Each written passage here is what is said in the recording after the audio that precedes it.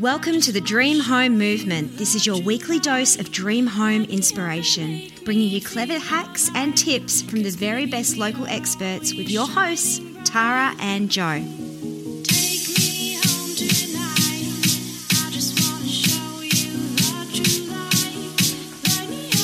Hey, welcome to the Dream Home Movement. I'm Joe Violeta and you are listening to, as I just said, the Dream Home Movement. Why am I sounding a little bit awkward? Probably because I'm sitting in the studio all by myself tonight. So usually I would be joined by my fabulous co-host, Tara Vanderlight, but she is out tonight doing very important real estate business. So I'm running the show on my own, but I do have a very special guest coming in, Carl Violeta from Violeta Finance, aka my husband. And we are going to chat tonight about the biggest mistakes he sees people make when they apply for home loans. So very interesting topic, very relevant, because if you want to buy your dream home, unless you've got Kerry Packer style cash, you're probably going to need to apply for some finance. So knowing what the not to do's are so you can avoid them is absolutely crucial.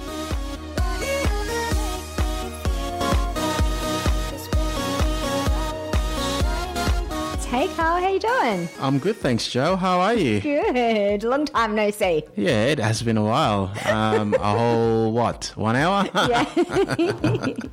Well, thank you for coming in tonight. Well, it's not just Carl and I in the studio. It's Carl and I and a fly that we can't get out of here, which is super annoying. But that's not what we're here to talk about tonight. We are here to talk about the biggest mistakes that people make when they apply for a home loan. So, Carl, you would see here a lot of these. I've come across a few over my time. Just a little bit. Look, my biggest one would be if a lot of people are looking to buy a property, and sometimes the way that you buy these properties through an auction, you want to have a pre-approval in place before you buy that property. So it's very dangerous to buy a property at an auction. Okay, without any preparation for finance, yeah. So you want to have a pre-approval before you do that. So how long before you go to bid at auction should you start preparing your finance? What's the sort of... Minimum 2 weeks. Okay. Preferably 3. Okay, all right. So before you go to auction, you need to get your finance sorted, and you really want to be looking at about 3 weeks, ideally. And the reason why I'm saying 3 weeks is that if you're really sure that's the property and you're really going to give it your best shot at the auction, what I would do in that instance is I would actually try and organise a formal approval. So the bank's had a chance to value the home, and so I can report to the client that the bank has valued the home and the bank thinks it's worth this much. So then the client can bid with confidence. Absolutely, yeah. Even a conditional approval, if we can't get the formal stage, conditional approval is perfectly fine. And conditional approval is another word for a pre-approval. Okay. It's better than nothing. Yes. At least the bank has had a chance to see the amount that you're looking to borrow, and we can give an estimate on that property that they're looking to purchase. And that's so normal, for many people to buy properties with a pre-approval in place at an auction. What is the consequences of buying a property, being the successful bidder at an auction when you don't have any finance organised? What can you... Well, when you buy a property at an auction, when you're the winning bidder, you are buying the property unconditionally. It's not subject to finance. Okay. So, potentially a person that's bought that property at the auction is potentially liable, is my understanding of how that type of contract work, and because you're signing a contract and you're paying a deposit, if you're paying the deposit on that day, chances are that if you can't go through with finance, you may lose that deposit. Okay, so you put yourself in a really hairy situation. Absolutely. Yeah. And then, if we're talking properties that are over $1 million, 10% of that is, over $100,000. Yes. It's a lot of money. It is. Okay. Yeah. All right. So number one, don't bid at auction without your finance sorted. Yeah. All right. What's another mistake? a lot of people sometimes don't know what's in their credit file. Okay. And so let's say, a customer was in their 20s and they might have had a personal loan and they might have been defaulted on that personal loan and they have never really properly dealt with it. Sometimes the default may have fallen off from the credit file. It usually does. But if it hasn't, and you're not aware that it hasn't, and you've gone for finance and that has popped up, chances are you're going to get declined.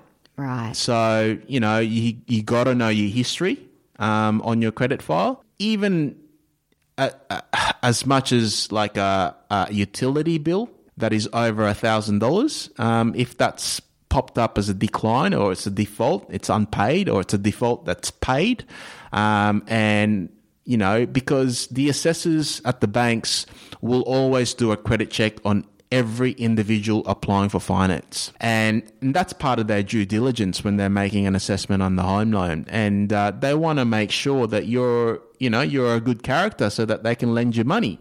And if something like that pops up, then it gives them doubt, and they'll ask more questions around it. Usually we can mitigate, like we can work around it. Okay. Depending the size of the debt. However, if the debt is substantial, we may not be able to mitigate around that. An example of that would be if it was a personal loan for $5,000, the default's been issued 5 years ago, but it's still as a default as unpaid. If you've got some free cash, you could deal with that there and then and have that removed. And that could take 3 to 4 weeks, so you can mitigate around that. But if it's a lot more than that, then you're going to have to get a decline and address that default. And then once the default's been addressed, then come back and try again. Okay, so mistake number 2, not knowing what's in your credit file. How can people find out what's in their credit file? Yeah, they can go to Equifax Data Report, and then they can enter their details. I think there's one free report, which is complimentary. It takes about 10 working days for the report to be emailed to the customer. There is a paid version through the same company. It's about $15 to $20. You get the report instantly. Okay. And then you'll see what's in your credit file. Okay. Well, we will pop some links to those on our Facebook page, on the Dream Home Movement Facebook page. And if you're listening to the podcast version of the show, so we broadcast live on Thursday nights on 98.7 RPPFM, and then we put the replays out as podcasts, then those links will be in the show notes.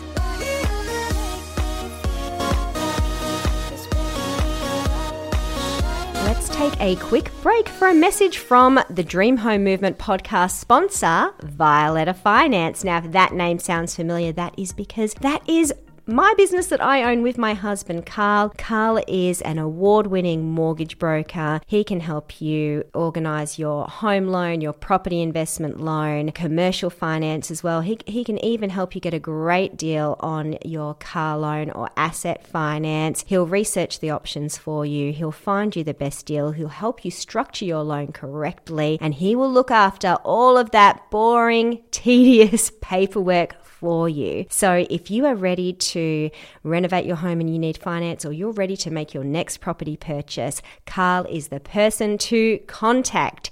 Just Google Violeta Finance, Violeta Finance, to find our website. You can also find us on Instagram and Facebook, or you know what? I'm just going to put it out there. I'm going to give you Carl's phone number. 0424 849 034. All right, that's it. Back to the show.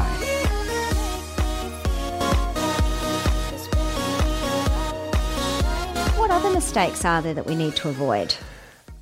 Not all banks that offer low interest rates are going to be applicable to all customers. Okay, yeah, because a lot of people, they'll see ads for a home loan with a low interest rate, and they'll be like, I want that one. Yeah. A bank might be offering, like, as an example, 3.8% 5%, yeah? That sounds nice. Yeah, which is very, very nice. But, there might be a little asterisk in little fine print saying, we only accept loan to value ratio of 80%.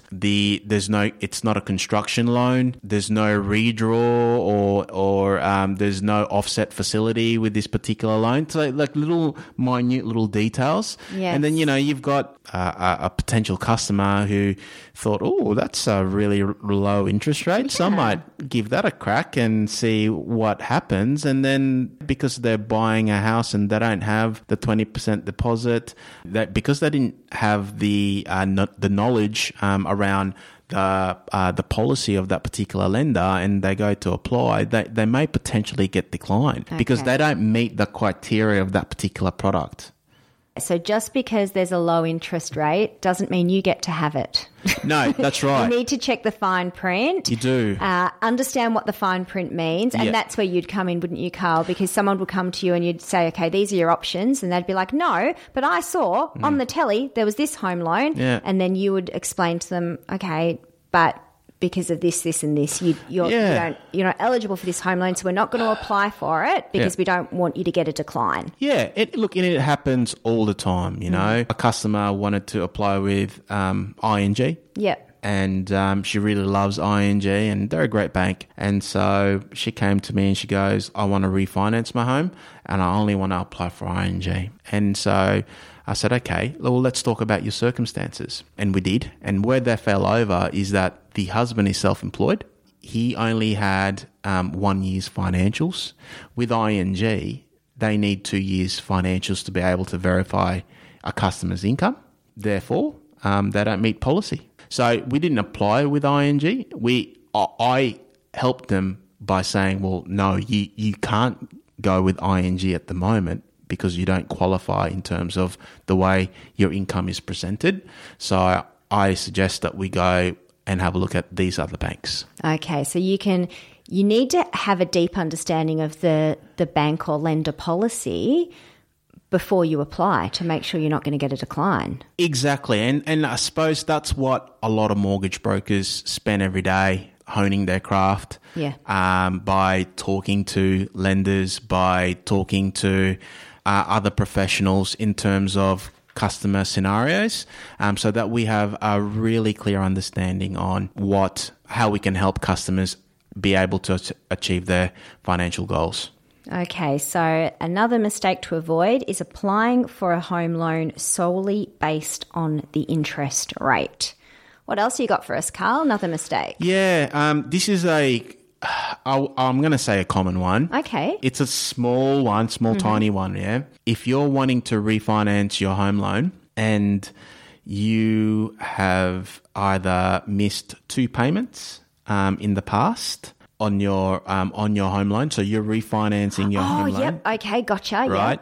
Yep. You may have missed 2 or more payments in the past. Yes. Number one. And number two, you're behind on your rates. That can cause a decline on your refinancing home loan application. Okay. Is this a new thing or has it always been like... No, it's always been like this. The first one is account conduct. So let's say that a customer of a particular bank, they wanted to get more money, and so in order to do that, they either need to do a what we call a top-up on their home loan, or they want to restructure their existing loan. But because they've had some bad conduct in the past, generally banks will decline your loan. Wow. Because you don't have a good history with maintaining your home loan.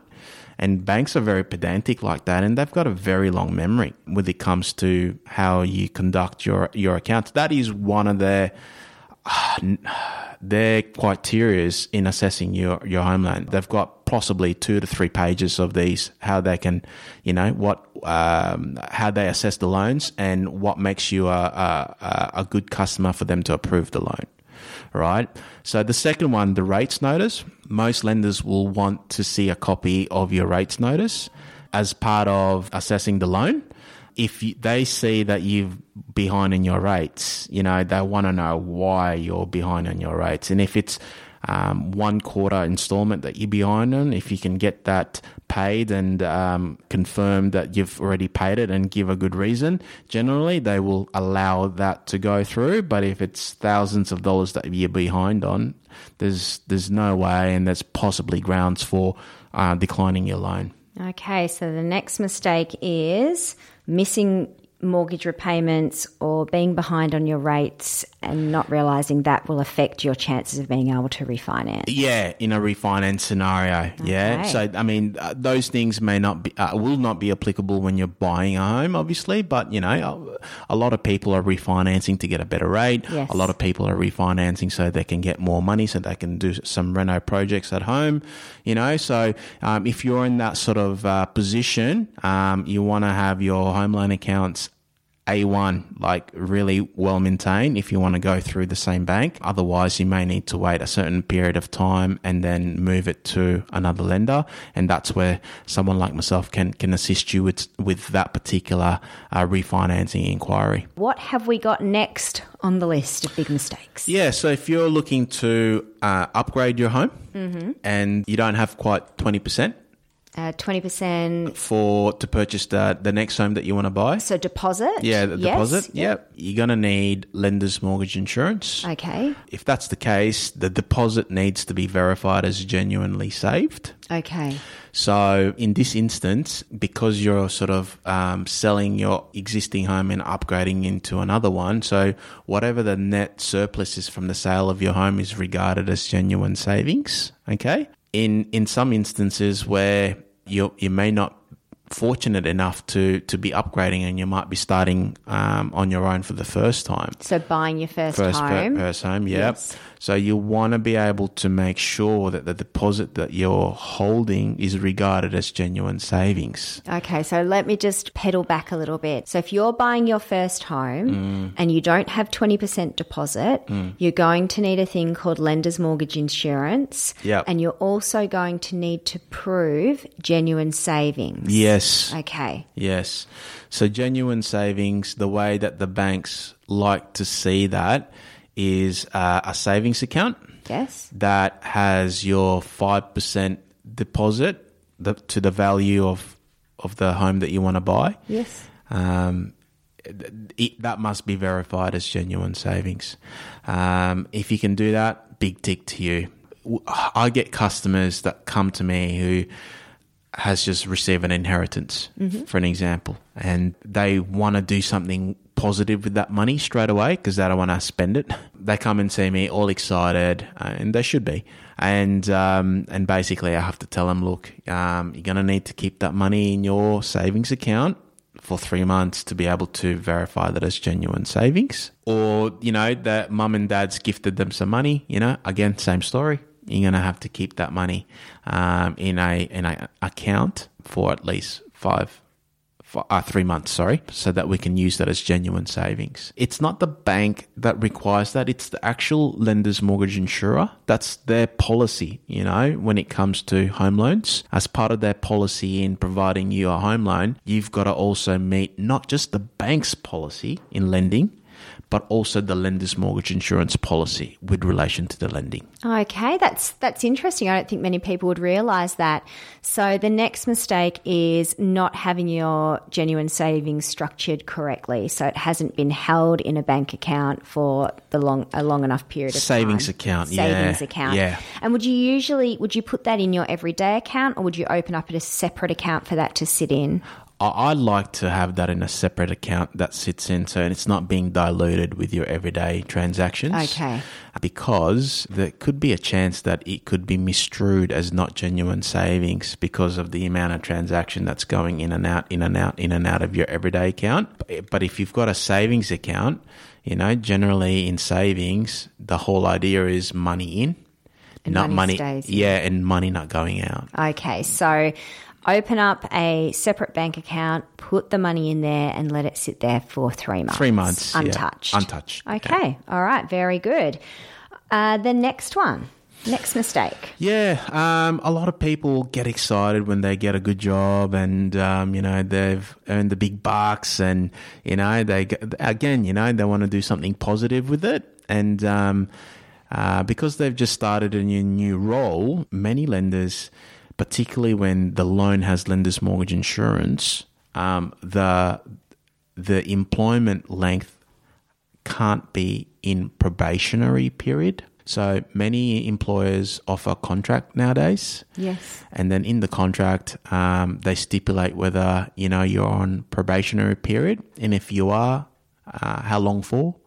Generally, it's about 6 months. Many lenders are quite strict on this, particularly if you're new to that industry, where if you're on a probationary period and you're in lender's mortgage insurance, we call that LMI territory, right?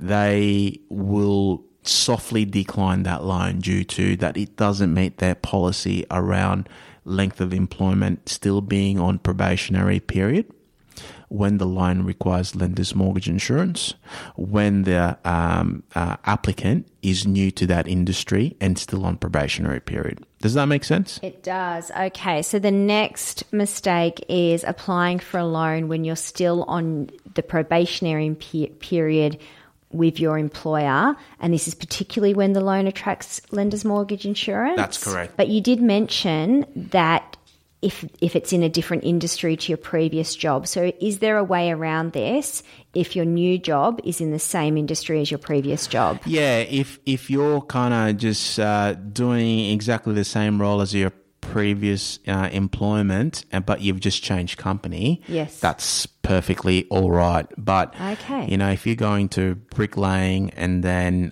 going into hairdressing, then that's not okay. Okay, yeah. So if you're working at, I don't know, if you're a bookkeeper, yes, with one firm and then you moved to be a bookkeeper with another firm, that would perfectly be fine. fine. Or Yep. a teacher changing schools. That's perfectly fine. Yep. Okay. Yep. Customer service person working customer service, and you changed to another customer service role. That's fine. Okay. Where it becomes a bit of a sticking point is that, like I mentioned, a person who used to be a flight attendant, yes, but now is working for a bank. Okay. Bank teller. That's not continuous, That's a completely different industry. I'm really impressed with how many jobs we were able to come up with very quickly off the top of our heads. Yeah. Yeah, good on us. Yeah, thank you. Well done. Well done. Yes. All right. How many have we got so far? 1, 2, 3, 4, 5, 6.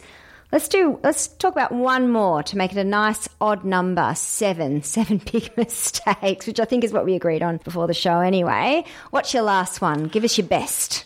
No pressure. No pressure. This is probably around maximum borrowing potential. Okay. And how you can and how customers can benefit from a higher borrowing capacity versus to a lower capacity. And it's got a lot to do with your credit card. Some people that I come across get offered really high credit card limits. Yes. Like, 20 grand, 25 grand, 30 grand, 35 grand. And it's just a lot of credit. And especially if you don't use it, that can really go against you. That's a lot of stuff to buy from Bunnings. Well, yeah, that's a lot of credit card money. And if you're not very good with managing credit cards, it could get you in a lot of trouble. So, and how banks treat credit card limits is that, let's say that a person has got a $35,000 credit card limit, the bank's going to factor in 3.8% off that limit, which means that they will allocate $1,330 as a liability against that credit card.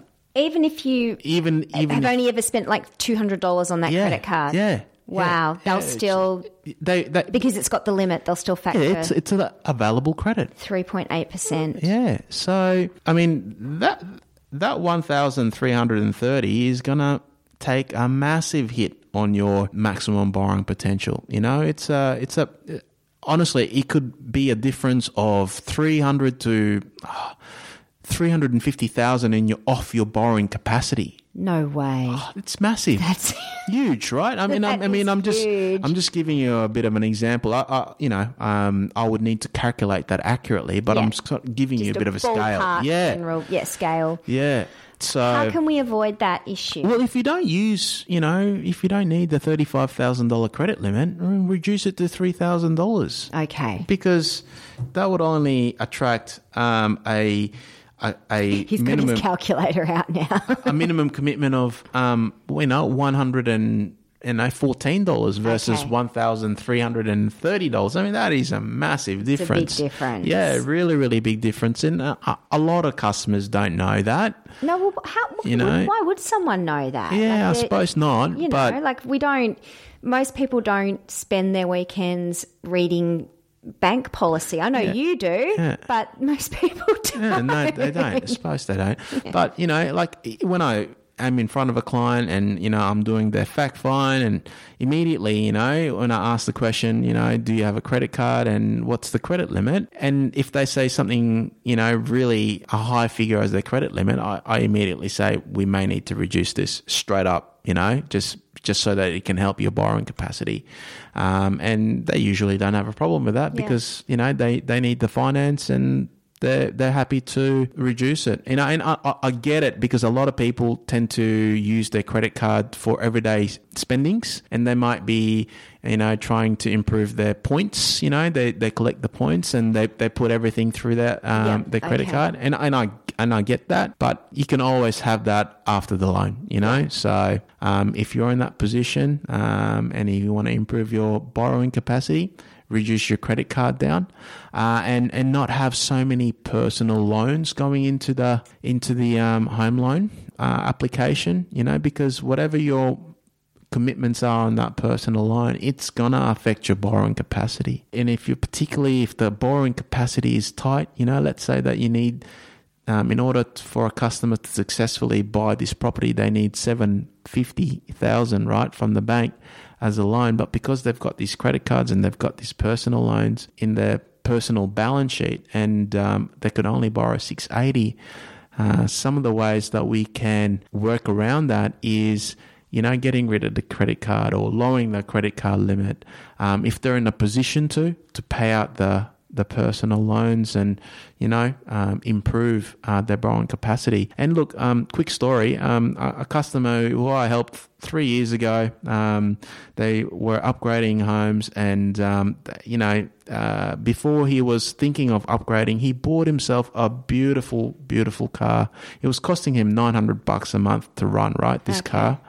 And so when I was doing my fact find and when I was doing my calculations of their borrowing capacity, if I remove the car repayments that they were making, they could get the loan. And if we keep it, they miss out on the loan. So what he did is he sold his car and paid out that debt and removed that as a liability on his personal balance sheet in order for us to move forward with his loan so that he could get the house that he wanted. Okay. Yeah? Okay, so there's some things that you need to look at your liabilities, and if it's going to prevent you from buying the home that you want, that you can afford the repayments for, you just can't borrow the money for, then you may need to make some tweaks and some changes. Yeah, you do. All right, so our 7 mistakes that people make when they apply for home loans, and there's many more, but we've covered 7 tonight. These are common and big, and most of them are easily fixed. Number 1, buying at auction without getting your finance sorted first. Big no-no, yeah. Big no-no, and easily avoided. Absolutely. Just 3 weeks beforehand, meet with your broker, get it sorted. Not knowing what's in your credit file, again, easily fixed. After the show, we'll put those links on our Facebook page, The Dream Home Movement, so you will know exactly where to get your credit file, access your credit file from, and we'll also have it in the show notes for the podcast.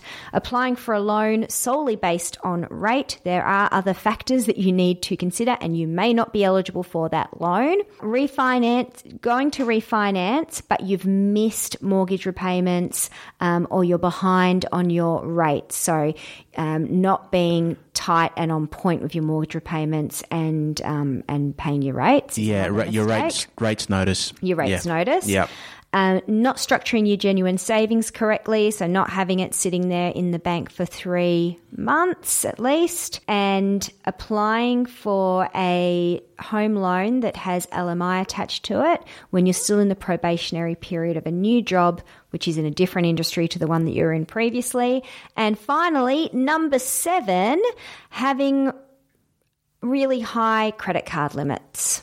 Yeah, can affect your borrowing capacity. Yeah. So all of those things are relatively easy to fix with the right support and guidance, and it can mean the difference between a decline or an approval in many cases. Yeah. Or it can mean the difference between the amount that you get approved for. That's right, yeah. So, you should always seek out a professional rather than trying to do the loan yourself. Yeah. Because it's really... when you're seeing a professional, you are definitely, getting the right advice from the very beginning rather than, learning from your mistakes, which can take you longer to get to what you need. Well, hey, I know a professional. Yeah, do you? Yeah, I do. Where can people find you? Yeah, they can find me in Facebook, or we're also on the internet, Violeta Finance. Internet, are we? Violeta. Yeah, I'm old school. You are. Yeah. We're on the internet. We're on the internet. We've got a website. We've got a website, yes. It works. Okay. So Violeta Finance, that's 1 T. You might as well spell it. Yeah, V for Victor, IOLETA. Finance. Finance.com.au. Sorry, I cut you off there. Yeah. Apologies. That's all right. And Violeta Finance on Facebook as well. Or they can contact me 0424 849 034, because that's the way I do business. Thank you, Carl, for joining me tonight. That was a lot of fun and really valuable. Lots of really fantastic information there, so I do appreciate it. And I would like to thank you for tuning in and spending Thursday evenings with me and with Tara every week. And I'd like to give a shout out to some of our podcast listeners. The biggest podcast listening city for this week of the show is Ann Arbor in the United States of America. Oh, that's Kevin's hometown. Okay, that's Carl's best mate's hometown, so maybe it's him and his friends are listening. Absolutely. Oh, that's really nice. Yeah. And also St Kilda and Mount Eliza. So thank you to all of our top listening suburbs. We love hanging out with you and being in your ear holes every week. Looking forward to chatting with you again soon. Hope your dream home projects are going well, and make sure you reach out to us on Facebook and Instagram, Dream Home Movement. Until next time, bye. Bye. Thanks for joining us on the Dream Home Movement. Wishing you all the best in your projects this week. We would love to chat and hear what you're up to, so please say hi on Facebook and Instagram. We look forward to hanging out with you next week. Catch you soon.